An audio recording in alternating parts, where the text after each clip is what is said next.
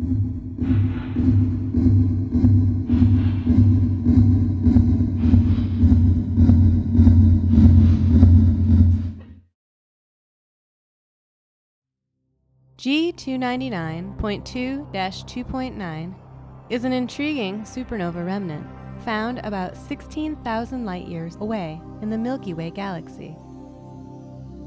Here we see the remnant in X-rays from Chandra, overlaid on infrared data from the 2-micron all-sky survey.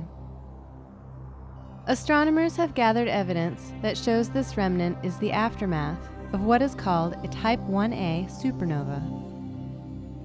Type 1as happen when a white dwarf grows too massive and violently explodes. Astronomers want to understand the exact details of how Type 1as explode because they use them to measure the accelerated expansion of the universe and study dark energy.